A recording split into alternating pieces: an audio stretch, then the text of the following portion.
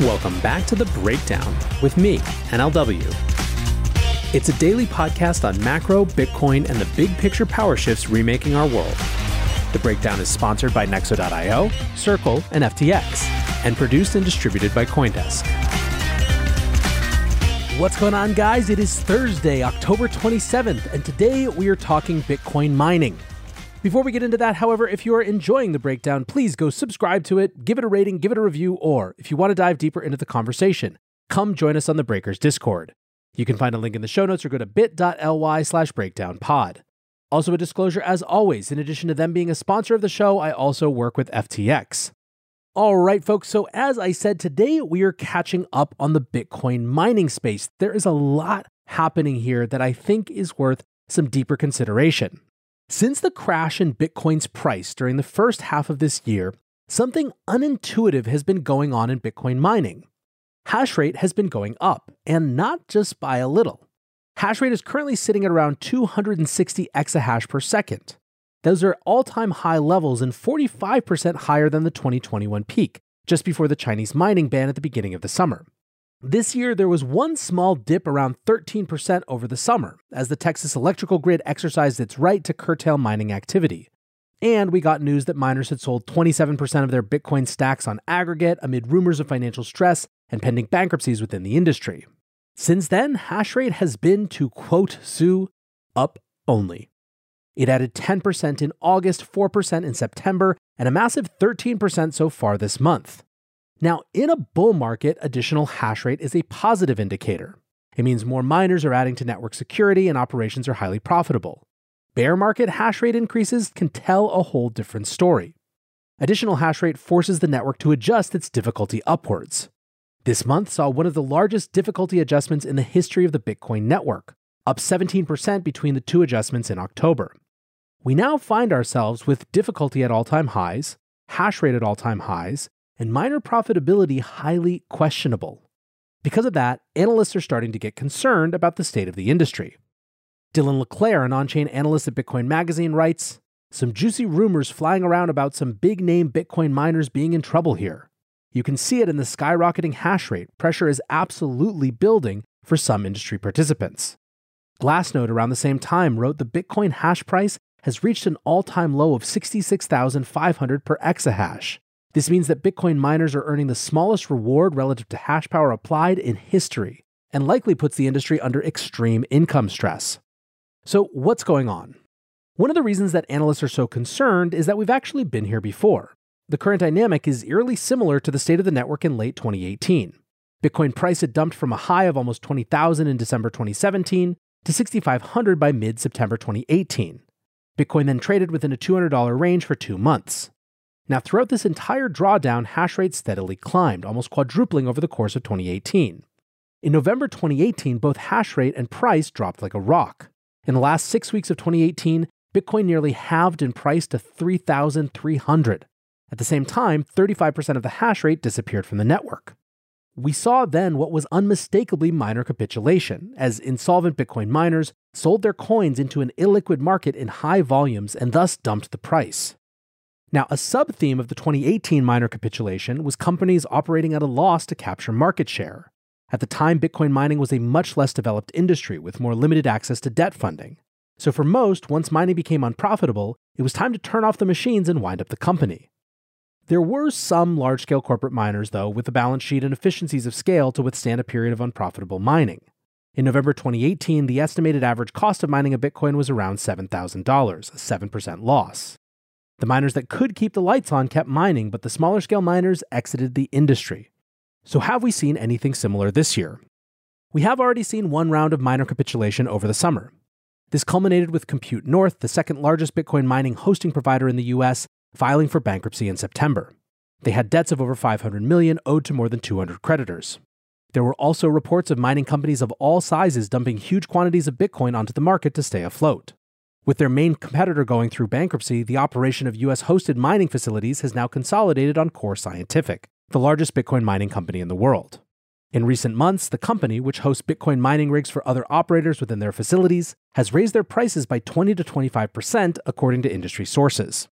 Last week, sources said that Core Scientific would be raising the hosting rates to just under 10 cents per kilowatt hour of electricity used. That is a big problem for operators of older mining rigs.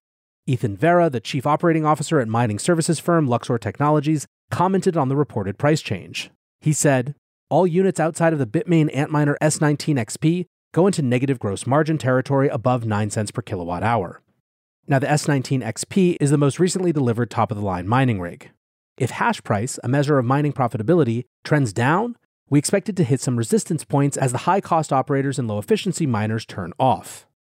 Now, there are, of course, a lot of assumptions baked into these numbers, especially the effects on any volume discount. But the concept directionally is that miners are being squeezed, and it's likely that a large portion of the hash rate is currently mining unprofitably. Prior to the most recent difficulty adjustment, Glassnode put the cost of production for Bitcoin at around $12,000, with a level of $17,000 representing acute financial stress for miners. The pressure of negative cash flows is starting to show up as financial stress for miners as well. Early in October, Argo Blockchain hit liquidity issues. The firm has agreed to issue 87 million shares, around 15% of the company's equity, to a single strategic investor to raise $27 million.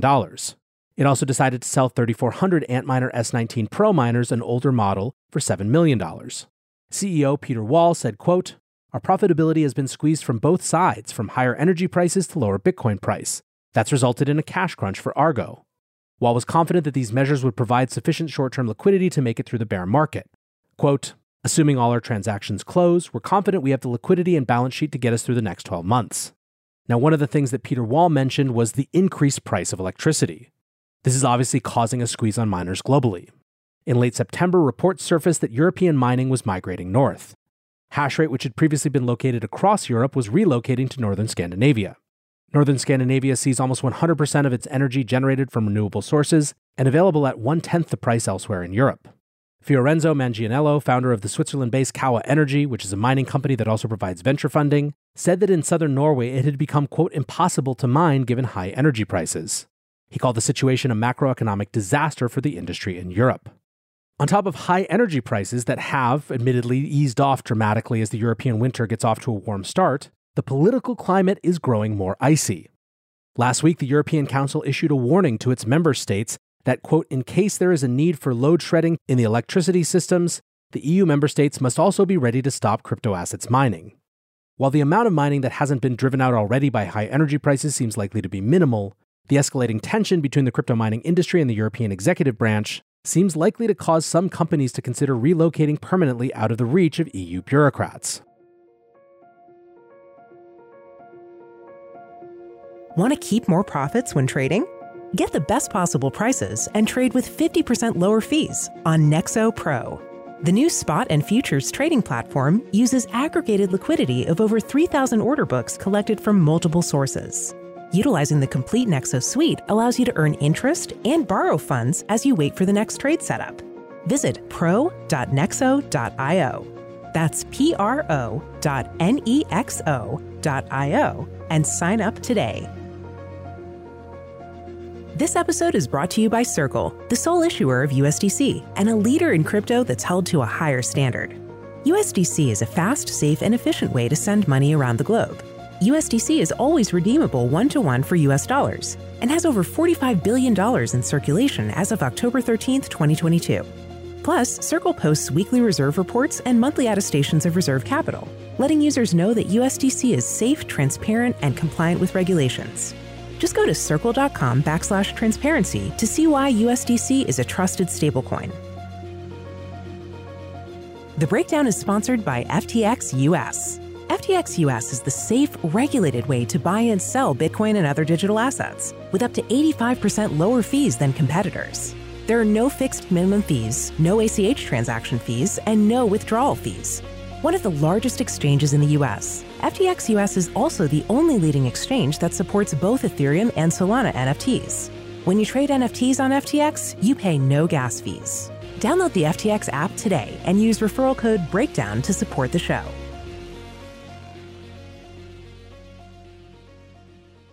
Now, what about consolidation? One of the key features of the 2018 Hashrate collapse was the consolidation of the mining industry, and some are positioning to take advantage of a similar dynamic. In late September, Jihan Wu, the founder of miner manufacturer Bitmain, and who now leads spin-off company Bitdeer, announced that he was raising $250 million to purchase distressed assets from insolvent mining companies. The fund would be partially funded internally with $200 million to be raised from outside investors. Bitdeer CEO Matt Kong said, quote, "We can buy the cheaper machines and run them in our existing facilities with stable and cost-effective power purchase agreements." Binance are taking a slightly different approach, launching a $500 million credit facility for public and private miners. This is interesting because one of the big changes in the mining industry in 2020 and 2021 was the availability of credit. With interest rates on the floor and the corporate debt market implicitly backed by the Federal Reserve, many large miners took the opportunity to sell bonds into the market. It's a reasonable assumption that smaller players took on debt from other sources to fund expansion as well. While some were able to access longer-term loans, other miners are coming under pressure as their loans come up for renewal. The credit market is nowhere near as freely accessible as it was last year, and the terms are much more restrictive, to the point of being uneconomical for some. That's where the Binance facility comes into play. The lending will be operated through Binance's mining services arm, Binance Pool. It will offer collateralized loans over a duration of 18 to 24 months. While this loan availability might help some miners hang on a little longer, it also seems likely that the facility will be structured with high interest rates which do not allow a company to easily recover to profitability without a turn in the broader crypto markets. At least part of the calculus seems to be that Binance will make the loans against the collateral of mining rigs and digital assets both at heavily depressed prices, and which can be seized if loans default. Other organizations are also providing emergency credit to the mining industry. DeFi platform Maple Finance announced in mid-September that it would be establishing a $300 million lending pool, which would allow users to lend funds to miners. The platform initially said it would charge between 15 and 20% interest rates over a 12 to 18-month term on a fully collateralized basis. Glyn Jones, the CEO and founder of Icebreaker Finance, who are managing the lending pool, said back in September that the case for investing in Bitcoin miners right now is quite compelling as borrowers still need capital and are, quote, willing to agree to different terms than they would have agreed to 9 months ago because they don't have many choices. Whatever their precise terms are, it seems they were quite compelling. Maple Finance now has a pipeline of 6 to 10 mining companies in place to form the first cohort of borrowers, and another 25 on the waitlist, according to CEO Sidney Powell. The terms have also become more stringent since the original announcement. The interest rate will now be 18 to 20%, and loans will be on a full recourse basis. That means that borrowers will need to provide a guarantee over all assets of the company, not just mining rigs and Bitcoin as collateral, so that all company assets can be seized if a miner defaults or enters bankruptcy. Powell told CoinDesk this week, quote, "The sector needs liquidity, so we are figuring out creative ways to assist.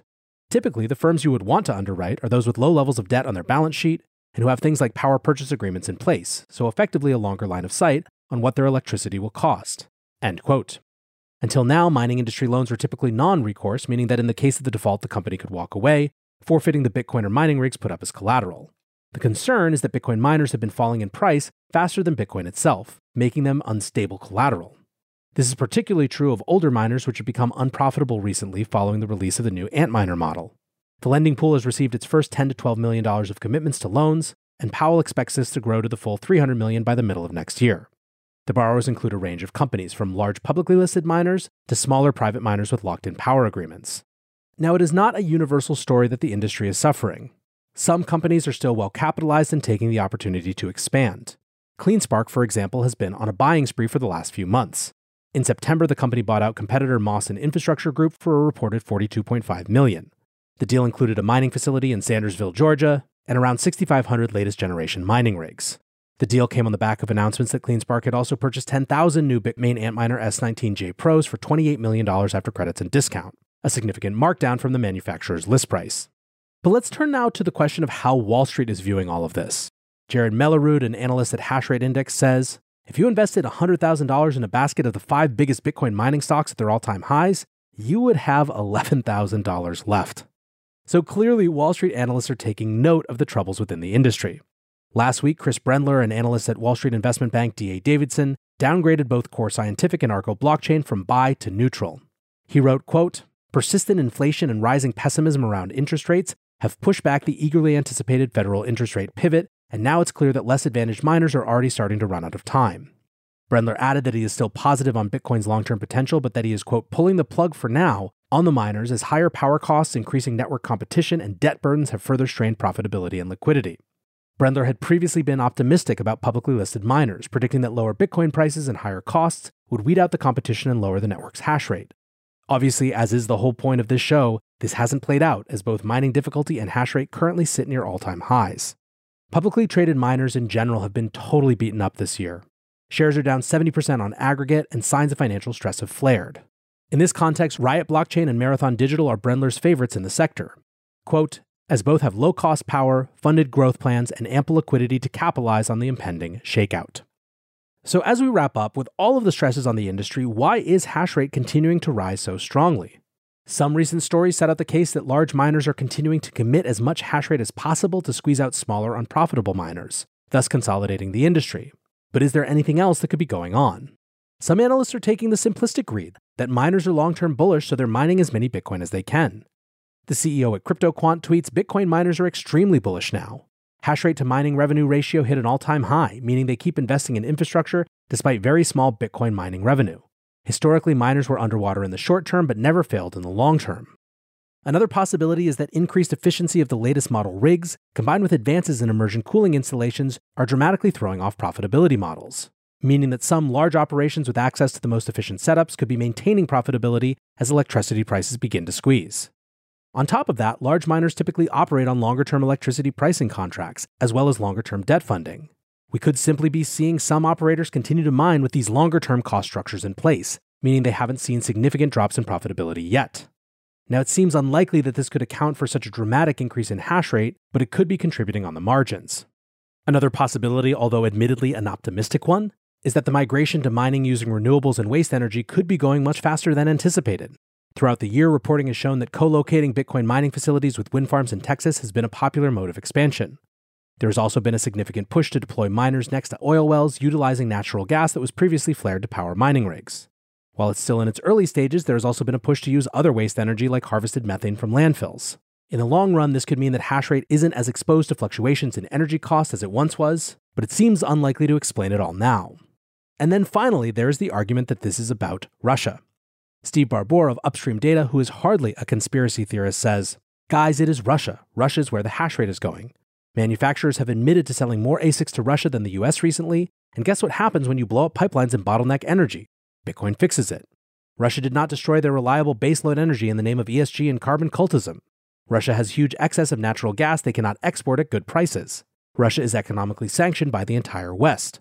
What do you think Bitcoin is designed to do? Now, it's hard to say this with any confidence, but there are some indications. In early October, the Russian Ministry of Finance discussed plans to allow any industry to settle international trade in Bitcoin. The director of the Financial Policy Department for the ministry said, quote, we believe that we need local crypto infrastructure. First of all, to protect the interests of citizens, because now those who trade their digital currencies on crypto exchanges are limited. Secondly, to control when digital currency is used legally and when not. Whatever the case, most people are still bullish long-term. Checkmatey, the lead on-chain analyst at Glassnode, says, Bitcoin thrives in an adversarial monetary environment. It's getting pretty damn adversarial out there. So that is the update on Bitcoin mining. I hope this was helpful. I think it's a super fascinating moment, and one that's unlikely to leave the industry looking exactly as it looks now. But for now, I want to say thanks again to my sponsors, Nexo.io, Circle, and FTX, and thanks to you guys for listening. Until tomorrow, be safe and take care of each other. Peace.